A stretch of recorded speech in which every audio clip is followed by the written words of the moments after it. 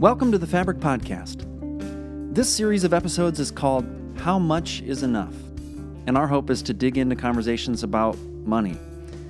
These episodes were captured as part of a live gathering in Minneapolis, and we're so glad you're joining the conversation now.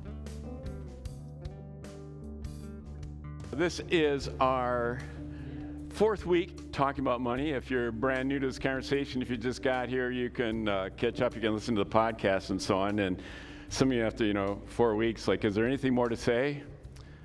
Let's put it this way. Dealing with your money is like shoveling your sidewalk. Anybody shovel their sidewalk this week? Right. Yeah, I think we all did. Shoveling your sidewalk is not something you do just once, right? I mean, here in Minnesota, shoveling your sidewalk isn't a job, it's a lifestyle. Yeah, and likewise, dealing with your money, keeping your money in the right place with your life isn't just a job, it's a lifestyle. It is a way of living. And yes, there are lots of nooks and crannies that we haven't yet explored. And today I want to talk a little bit about some of the traps that can just kind of keep us stuck in those places where money is not serving us, isn't working in our lives at all, and maybe what we can do about it a little bit. In fact, this is really kind of a big aspect of this whole focus on how much is enough that I hope you take away with you, and that is that being in the right relationship with your money isn't just a job. It is going to be a lifetime thing that you will continue to work with, you'll be wrestling with. It's a lifelong pursuit. People often look at money as math, right? It's simple. It's addition and it's subtraction. You either have enough money coming in to pay for the money for what's going out, or you don't, and that's it, right? What's so complicated about it? Well, the truth is there's a lot more going on around your money than just math. There's, for instance, your personality and the programming you have. Let me just say a little bit about that. First of all of you grew up in a household that had a way of dealing with money. If you had two parents, you grew up in a household that had two ways of dealing with money. But nonetheless, that package, whatever that looked like, was how families deal with money. And that's what you learned. And now that you've grown up, no matter whether you think that was good or bad, or whether you're trying to replicate it or not, when push comes to shove and you get into these money situations, that programming, those tapes that got recorded as a kid, someone hits play on them and you start repeating what you grew up with. Or you have instincts that pull you that direction. That's your programming. Then there's your personality, your money personality, that is. Are you a saver? Or are you a spender? Are you a risk taker, or are you a security seeker? Are you a high flyer or a reality avoider? Now, you have certain personality-related leanings towards how you live with money, and those are a lot of times going to trump your logic and your clear thinking about what you probably ought to do and what you would choose if you didn't have all those other influences going on inside you. And kind of like I alluded to before, if you have a life partner, I've done a lot of work with couples over the years, and I'd be more than willing to put a couple bucks on the table that says you and your life partner have different ways of handling money. In fact, I'll put a few more dollars on the table and say not only different, but maybe even kind of opposite ways of doing it. Now, this is a series of money. I am not endorsing gambling. This is a sure bet, folks. Like, I will win that money, at least for most of you. So I want to look at these relationships with their money, and I'm going to oversimplify this a little bit and talk about three kinds of relationships with their money, and you got to decide kind of like, how do you fit in this spectrum, how it represents you, okay? The first relationship with their money is, I'm out of control, right? You're drowning. If you're not in control, guess what is in control? Your money, right? I don't think we want to be there. It might be because you spend more money than you make, or it might be because you just have enough money that you don't have to worry about it, and you have learned to trust your money to take care of your purposes, all the stuff you're looking for in your life, your security, your happiness, your meaning, and so on. Stuff that your money really isn't going to be able to do. And sooner or later, it's going to leave you empty, and you're not going to know why. You're out of control. And by the way, all of us are in this out of control state from one direction or another, sometimes in our lives. This isn't, a judgment. This isn't to make you feel guilty or feel shame. It's about self-assessment so that we can decide what to do next. So anyway, that first relationship with the money. I'm out of control. I'm drowning. The next is I'm a manager, right? I'm a manager. You've got your financial head above water. Congratulations. That's fantastic. You're in control. At least your income equals or is greater than your expenses, okay? So that's nice. You're not drowning anymore, ends meet, but that's really not the end of the line of it, is it? I mean, there may not be any savings in that equation. And, it's maybe not the most exciting thing. I mean, do you think just like having your income exceed your expenses is sort of the ultimate goal of what you could do, who you could be with your money? And that word manager, that title manager, doesn't excite me very much. I think there's got to be something that's a little bit more inspiring in our relationship with our money. So that's the third relationship, maybe the other end of the spectrum that I would like to say, and that is I am a steward. Okay, that's an old word. It may feel kind of antiquated and boring to you. I get it. But there's a lot of promise there. It goes with this idea that you are in charge of something that doesn't belong to you. And it is to be stewarded. It is to be used in ways that fulfill the purpose for which it was intended. Not just what you want, but for what it was intended. And that actually is a fulfillment of the money and your role as a steward. Okay? You may remember 3 weeks ago, I said this, and I don't know if you agreed with me or not. You can think about that yourself and decide what your own heart tells you. But what I said is, your money, that is your income, your savings, your 401k, your house, whatever, all that stuff, your money, your wealth, your material possessions, they aren't yours. There's no way this stuff is ours. I mean, we didn't come up with it, right?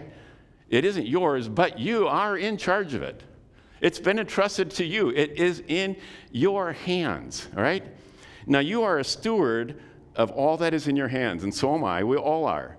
A steward isn't drowning. A steward doesn't just have their head above water. The steward is soaring, going places, doing things, making things happen with their money, their wealth, and their material possessions that have been entrusted to them. The relationship with your money, then, is purposeful.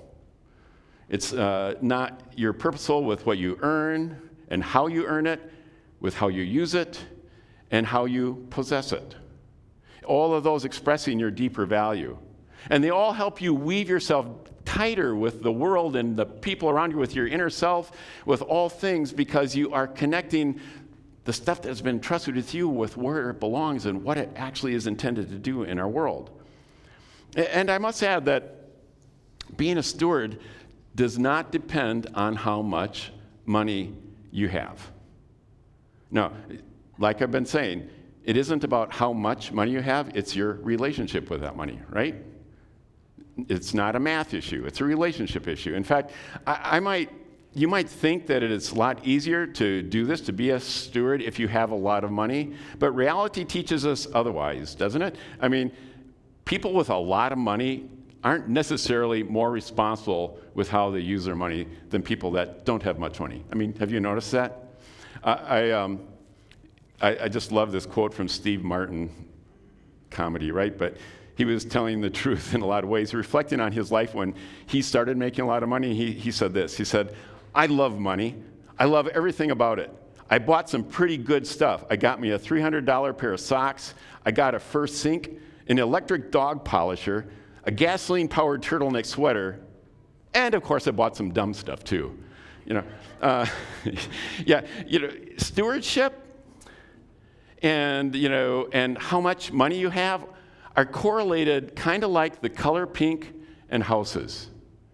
Sometimes you do find a house that is pink, but life kind of teaches you not to expect it. Right? So, that's something for us to remember, and not to think that this is something that's only for people that have a lot of money. So what is it that keeps you from being steward? What keeps me from being a steward? There are some traps out there that are focused on you're not ever really achieving that kind of relationship with your money because it isn't to their advantage to have you do it, all right? They would rather you be out of control of your finances so that they can be in control of your finances. And you know all these already, but I want to mention a few of them and drill down into a couple of these traps. And the first one is credit cards. Credit cards. Anybody have I meant to bring one for an illustration, but do you have a credit card? Do you have one? Can you dig it out for me for a second? Just, illustrative purposes is all. I'm giving you a lot of trust here. There are witnesses. Ooh, nice. Magic trick. Live stream, can you get a close-up of that? Backside, okay.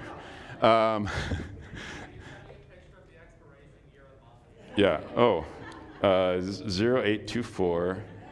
Anyway, but you know these things, they're so nice and they're so convenient, right? I mean, you just can buy stuff with these things. And the neat thing today is you don't even need this. You just need your phone, right? You open it up and you got Google Pay, you got Apple Pay, and voila, you bought it. It's yours. I mean, that is so cool. Everything we ever wanted. But there's a problem with all of that too.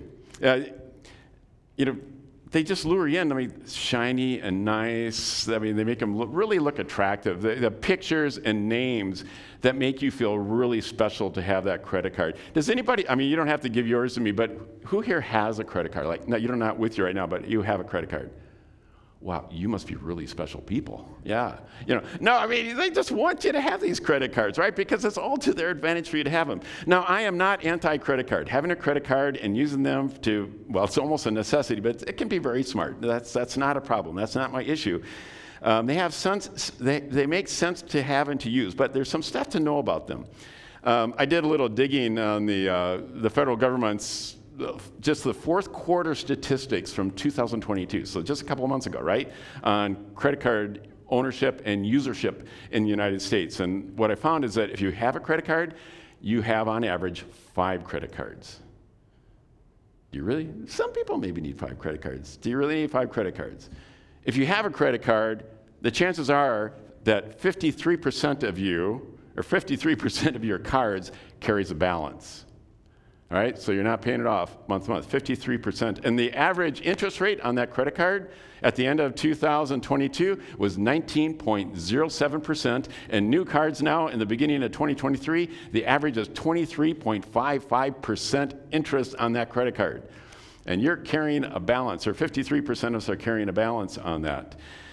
In Minnesota, the average balance per person in our state is $7,217 on their credit cards, which is $67 below the national average. Good for us. But $7,200. And if you're a student, the average credit card balance, and this was back in 2019, and this has gone up a lot, but the average student was carrying $3,280 on their credit cards. Yeah. Our U.S. credit card balance as a nation, at the end of 2022, $986 billion, the highest it's ever been, went up $130 billion in the last year. And it's not slowing down. If you do carry a balance on your credit card here in the state of Minnesota, the average interest paid last year was $1,380.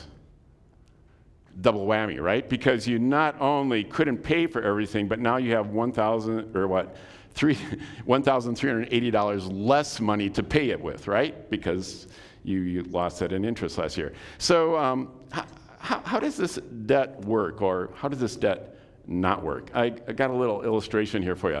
So let's just pretend you make $1,000. Boom, all right? This month you made $1,000, but you spent $1,100.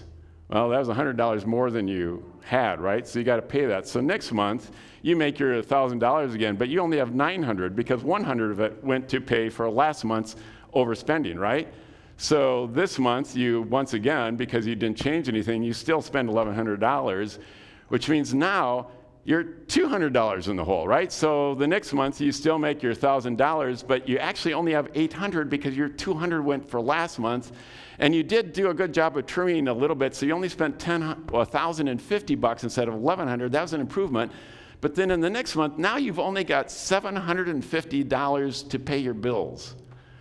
I mean, you get the trend here, right? I mean, like, we all know this, but we don't all think about it. And we get stuck. You can see how this becomes a trap for us and how we just can't get out from underneath it. And imagine the pressure of that scenario going on in your life. Some of you are thinking, yeah, like, I know this up close and personal, right? But it's horrendous, okay? Now, problems with debt and the monetary demands of life are not moral failures, and getting out of it isn't a moral victory. These are challenges, right? We get stuck in these traps, and we just need to realize that these are things we can and need to figure out, and we need to be doing it together. It's stuff we have to wrestle with. So, with credit cards, you got two options. Thank you, Shane. One, use it, pay it off every month, okay? If not, I recommend plastic surgery. Sorry, Shane, I heard that. Nah, that was a setup, don't worry. So anyway, yeah. I fooled some, yeah. Okay, anyway, so debt, this is a serious issue. The complications that debt creates for us that look like math, and they seem like, well, these are just, this is just technical stuff, but no, it isn't. I mean, this is a spiritual issue. If you're living out that scenario you just saw, and the panic, the worry, if you think you're going to be able to follow all your inner values and live and be the right person you have under that pressure, you're fooling yourself. This is going to infect your relationships. This is going to infect your ability to live out your values. This is going to infect your ability to be the person that you want to be in this world. Your hands are tied. You are serving your money. It is in charge of you. You are not in charge of it anymore. Okay? That's why we talk about this and why we have the goal for everyone connected in our community to have a plan to get out of this kind of unsecured debt and the support they need to figure it out and to get back on the plan when they fall off of it, because that's what happens all the time. Okay? You'll find in your Sunday paper, you got this little half sheet of paper. I don't know if you looked at it or not, but it's a debt repayment plan. Like, this is how to get out of this kind of debt. Now, there is no such thing as a one-size-fits-all. This is a really good general guideline to follow, all right? But tweak it. In fact, if you really have some serious debt there, don't just use a sheet. Go get some professional help and let them advise you, because there's some changes in this for your unique situation that could really make a big difference, right? But this is a good place to start. This is a good place to start. If you don't need it, take it home. You're going to find someone who does need it. Or take it to work and leave it at the copy machine at your office, and the person who needs it will find it, okay? So it's a hope and a dream that we'd have, that we can not have that trap keeping us from the relationships that we really want in our lives. Okay, so that's one. Another one of these traps is advertising. What can I say? You are exposed to between 6,000 and 10,000 media impressions every day. I mean, just think what that's adding up to within us. That's a lot, and the pace of that is accelerating. Google alone sold $134 billion worth of ads last year. Why do you think they do that? Because it doesn't work, or because it does work? Yeah, I mean, it does. It does work. We buy stuff that we don't need and that we didn't know we wanted until we saw the ad. Okay?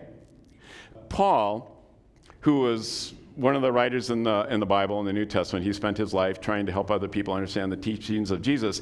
He wrote this. He said, "Do not be conformed to this world, but be transformed by the renewing of your mind." Now, let me unpack that a little bit.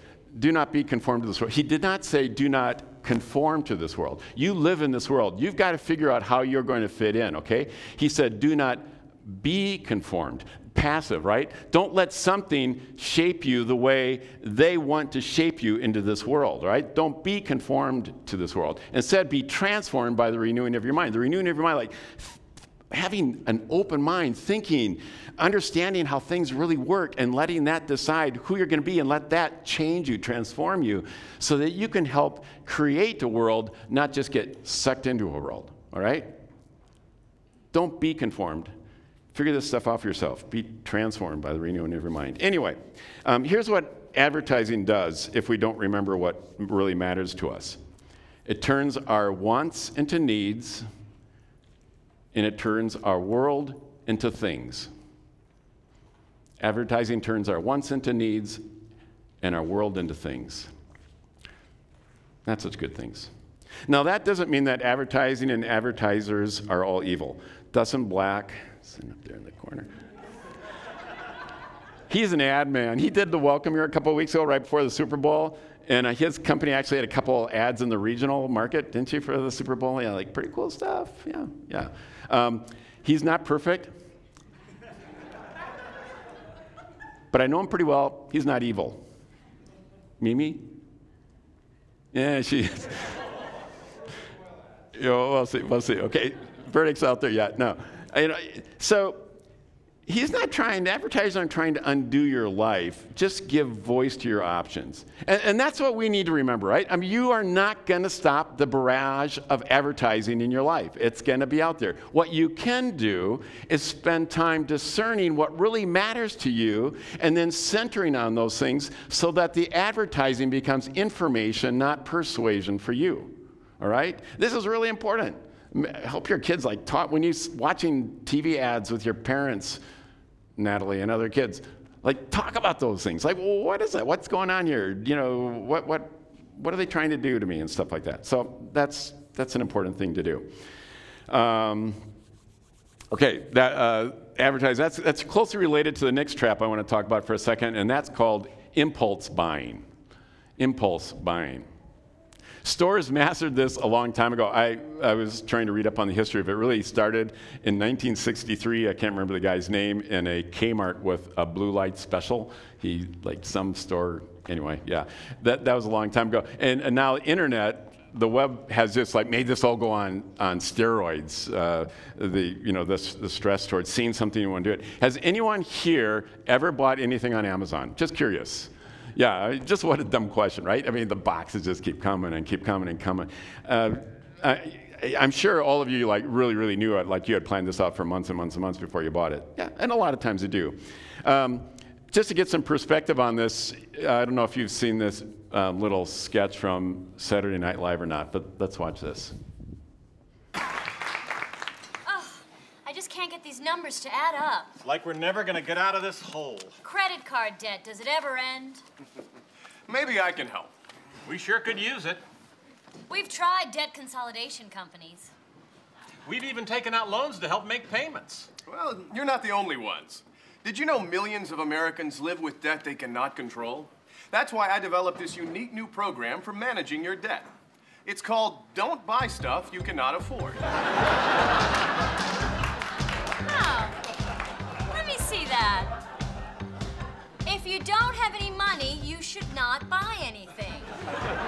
Sounds interesting. Sounds confusing. I don't know, honey. This makes a lot of sense. There's a whole section here on how to buy expensive things using money you save. Give me that. And where would you get this saved money? I tell you where and how in Chapter 3. Okay, but what if I want something but I don't have any money? You don't buy it. Well, let's say I don't have enough money to buy something. Should I buy it anyway? No. Now I'm really confused. It's a little confusing at first. Well, what if you have the money? Can you buy something? Yes. Now take the money away. Same story? Nope. You shouldn't buy stuff when you don't have the money. I think I got it. I buy something I want and then hope that I can pay for it, right? No. You make sure you have money, then you buy it. Oh, then you buy it. But shouldn't you buy it before you have the money? No. Why not? It's in the book. It's only 1 page long. The advice is priceless and the book is free. Wow, I like the sound of that. Yeah, we can put it on our credit card. So get out of debt now. Write for your free copy of Don't Buy Stuff You Cannot Afford. And if you order now, you'll also receive Seriously, If You Don't Have the Money, Don't Buy It, along with a 12-month subscription to Stop Buying Stuff magazine. So order today. Okay.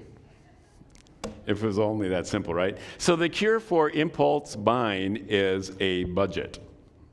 Rocket science, right? And what is a budget? A budget is what we call planned spending, which is significantly different than impulse spending, right? Okay, so try that. Now you need a budget. Now you may be thinking that you don't really make enough to have a budget, or maybe you make enough money that you don't really need to have a budget. Everything just seems to work. But no, this is for everyone. If your budget doesn't quite work because you don't quite have enough money to pull it off, believe me, that doesn't quite work budget is still a lot better than your no budget. All right? So do that. And if you think, well, I make enough money so that I really don't need to worry, I spend and I don't pay much attention to it, and I come out in the black, so I don't really need a budget. That's okay if only thing you're aiming for is being a money manager. Like, I just want to keep my head above water.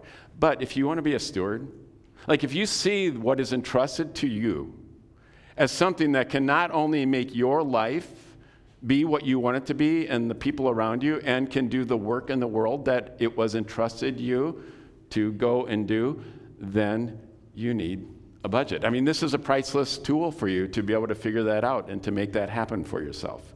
So if you need help with that, if you're struggling with that, contact us, or just go to Lutheran Social Services Minnesota. There is professional financial advice and debt help. It is free. It is professional. You can do it in person. You can do it by phone. You can do it online. So get the help you need. Okay, one more trap to talk about briefly here. All right, and that is gambling. Keep this short. Gambling relies on the illusion of luck, and luck is an illusion. John Yelton had it right when he advised, there is an easy way to leave a casino with a small fortune. Enter it with a big one. Yeah, my definition of gambling is a tax on people who are bad at math. Yeah, you can think about that. Okay, so gambling is very carefully calculated for you to lose money over time. I mean, that's what's going to happen. The people that are running the games that you play are in control of the odds.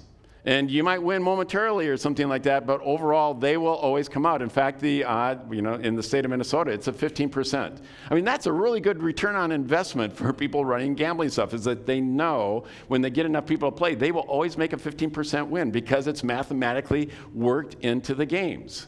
And that's after costs that are out, okay? So that means you will be losing money. All you have to do is stick with it a little bit if you fail to lose money right away. A couple of sobering statistics.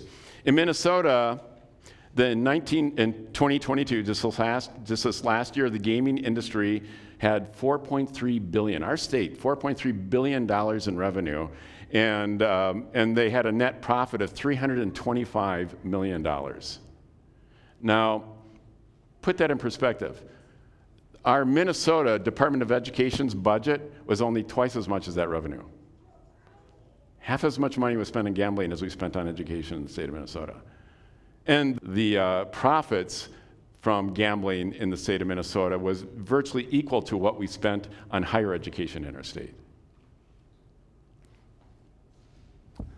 We got some problems. So gambling is a mirage, and it is an addiction. It is a weight belt. It is not a life preserver, all right, to keep your head above water. And it's certainly not the wings that you need to soar as a steward. So, pretty simple. If you don't gamble, don't start. If you gamble only with money that you have set aside for entertainment, fine, but be careful. If you are gambling with money that you shouldn't be, stop. And if you can't stop, get help. If you don't know where to get help, contact us, okay? That Lutheran Social Services number will also help you there. So pretty basic. I wish it was as simple as that, but that's what we need to do. Okay, so to stay out of these traps, here's something to try. We call it the 10-10-80. I hope you're already familiar with this. We've talked about it a bunch of times. If you haven't heard about it before, it's pretty simple. You'll pick up on it right away. If you've got kids in our kids stuff, they're all learning about it, so they can explain it to you at home too, probably better than I can. But they're learning about it at the same time. Basically, the 10-10-80 is if a budget is a tool for a manager, the 10-10-80 helps transform that budget into something where it helps you become a steward, okay? So it's that kind of approach to it. And it's basically this. First, share 10%, right? The first thing you do is you share 10% of your income. The second thing you do is that you save 10% of your income. And then that leaves you with 80% to spend, okay? Pretty simple. Now, those numbers are just numbers, and they may not be the right ones for you, okay? We put them out there as a template, but you've got to figure out what actually works for you. Some of them are goals and so on. It can be very variable for us, so don't get hung up on the numbers. Like, don't argue with us about, it should be 10 or should be 12 or, don't worry about that. You figure out what works for you and then do it, all right? And act on that. You got to take some ownership of that. That's okay. So let me just run through those really, really fast. That first, 10% of sharing. We talked about this last week, so feel free. Go back to that podcast, and you can listen to all that. We went into it pretty extensively about how a lot of important things about that. But let me just say that there's something very significant about doing this first. Before you get to your own savings and before you start spending, you have chosen, first you've decided what can I responsibly share? What can I share? And you've chosen where you want to do it, and then you do it. You do it. You give that before you start working on your savings, before you do your spending. Also important uses for your money, okay? Those are also important, and they're very valuable for you to do. But before you do that, you've decided to be a part of the bigger thing that you're a part of. If you don't do that, if you focus on your savings and your spending, then I'm going to try to share this. We're going to be dealing with leftovers, right? Like, what do I still have left over? And I don't think that's what we want to do with this money that's been entrusted to us. This sharing reflects that you are a pipe, not a bucket, right? You are something where this goes through, not just a retainer of it all. Last couple of weeks I've been talking about in terms of being a distribution center rather than a warehouse, all right? Basically, it gets down to the fact that I think this sharing component is what makes the difference between us being fulfilled with our life or just being full. And there is a real difference between being fulfilled and just being full. Okay, so that's the first part. Share 10%. Do that first, right? Set it aside and do it. The second is save 10%. Now, that may not seem like a terribly spiritual thing to you, saving. But part of our spirituality is to realize we are woven into something bigger than ourselves. I am not just living in this moment and I'm going to take care of myself with what's entrusted to me right now. No, I've got a bigger life than that. I mean, there's stuff coming down the pike that I need to be prepared for in order so that I can respond to it. I also have to realize that my life has more than one stage. There might be, new callings and new things I need to do someday, and I need to be prepared for that as well. So just, realizing and using your money, your income and so on to save, to be prepared for a larger life than what you can just see right now makes a lot of sense. And that's the other thing, is that saving just plain makes sense. And the more that I dove into this world of spirituality and getting to know this thing that is bigger and beyond us, this thing that often just gets called God, the more I realize that all really makes a lot of sense. The stuff that God guides us to isn't just arbitrary things that we're supposed to do, but it's stuff that really makes sense. And saving makes sense. Doing it is something that makes sense. So saving and having and living by a budget, they all go hand in hand. I love this cartoon, which describes a lot of our situations. There's, the husband's reading the paper and the wife is doing the bookkeeping there, and she says, if we continue to save at our present rate, at retirement, we will owe $2 million. Which is funny if you look at that was a 1956 cartoon in the New York Times. Some things don't really change. We still are stuck there.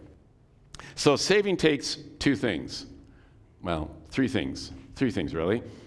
First, it takes some money. Yep. It does take some money to be able to save. But avoid the how much question that may keep you from saving because you think you don't make enough to do it. Saving is an expense for your life, all right? It is something that you owe yourself. It can be the difference between being washed over by some waves when that inevitable storm comes and drowning. But yes, it does take some money, okay? Second, saving takes a plan. That's part of your budget, right? How much do you think you should save? Retirement, emergency expenses. Those other, like, you know you're going to have them expenses, you just don't know when they're going to come, like car repairs and stuff like that. Like, do you have money ready to deal with those things as well? All right? It takes a plan. Set goals for those sorts of things and try to save for that. Third, it takes discipline, all right? You make a plan and then you follow it. That can be a hard one to do. So one of the things that just practical sense, set it aside before you ever see it, right? I hope most of you are doing that. You know, if you're able to do that when you get paid, if you get online, whatever, have part of it put into your savings account or right into your 401k, whatever. Don't let yourself see the money or get the money so that you are tempted to use it to pay your expenses or to do that lifestyle creep that we talked about before. Okay, so that's it. Like, share, determine it, then put it aside right off the top before you get a chance to use it. And parents, talk to your kids about this, all right? They're learning about share and save, this 10 and this 10 back there right now. So capitalize on that. This is the best time of life for them. It's so easy for them to share and to save right now. They think it's really fun and it's exciting. And remember what we were talking about earlier about the programming we have from our sample size of one of the household we grew up in? What if your kids' programming included this? So when they got older and their instincts were, well, I want to share and I want to save, and then I got to figure out how I'm going to spend the rest of my money, okay? I mean, what a great gift to give to your family. So the third number there is that 80, and that's spend 80%. You're all thinking, finally, something I know how to do, Yeah, that's really true. But the challenge here isn't the spending. I mean, the challenge is keeping the spending to the 80%. But even more so, the real challenge is that 80% you spend should reflect what matters most in your life, your values, just as much as the 10% you share and the 10% you save. And that takes a lifetime to move things in that direction. It's about the 100%, not just the 10 and the 10. It's about the whole 100%. Now, this guideline is meant to give you a lot of latitude over your money. Your money, your wealth, your material possessions have been entrusted to you for you to figure out, for you to make the decisions, for you to decide how you are going to use them in the world and for your life. You are trusted. Your judgment is valued. It's respected. Like we heard last week, Jesus was never a 10% or a 20% kind of guy. Jesus is always a 100% kind of guy. Jesus reminds us, love the Lord your God with your whole heart, with your whole mind, with your whole soul, not 10 or 20% of your mind and 10 or 20% of your soul and 10 or 20% of your strength. No, all of it. All of it belongs to God. All of it is where we want to go. All of it is about our values. All of it is about what's most important to us. This isn't a demand. It's not an obligation. It's not a rule. It's being part of what gives your life meaning and purpose and fulfillment. 10-10-80 is, I think, something we can live with. In fact, I would say 10-10-80 is something that can give our life meaning, that can help us find a life that we want to live. So let's do this together. It is hard. It's hard to get going. It's hard to figure out. It's hard to keep it going. That's why we do it together.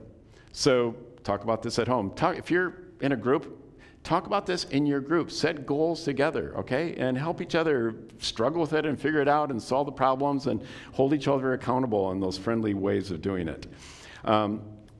So that's why we have these goals for our community. I've been talking about these for years, and I try to mention them quite often. We talked about it just a couple of weeks ago, but I want to repeat it again. With Fabric, we have these goals, and they're on the bottom of your Sunday paper.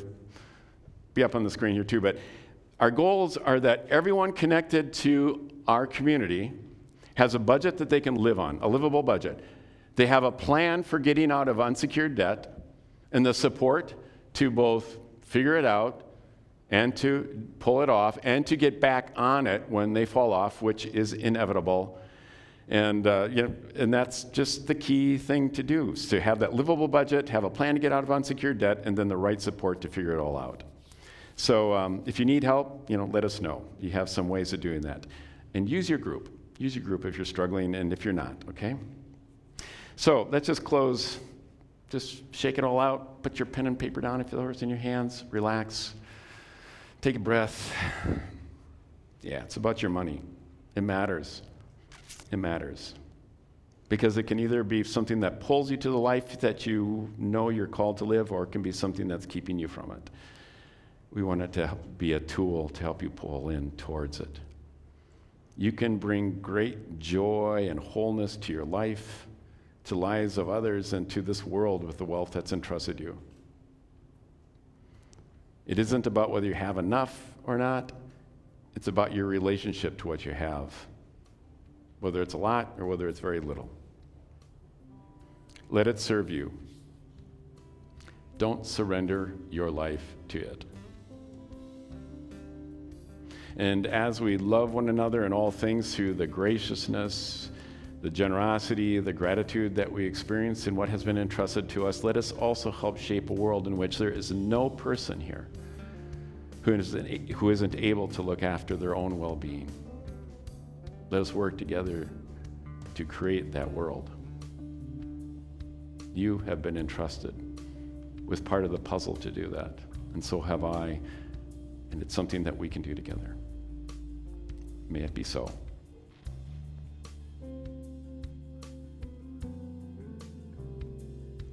Thanks for listening. We hope these conversations are helpful and connective. You can find out more about Fabric at fabricmpls.com. There you can find notes from previous conversations and other resources for deepening your relationships with the threads of yourself, others, and that third strand we often call God. You can also find ways of connecting to a group, whether you're in the Twin Cities or not. You can join in supporting this community financially too. It's through the generous giving of people like you that Fabric is sustained. Again, that's fabricmpls.com. Thanks for being Fabric in your unique way.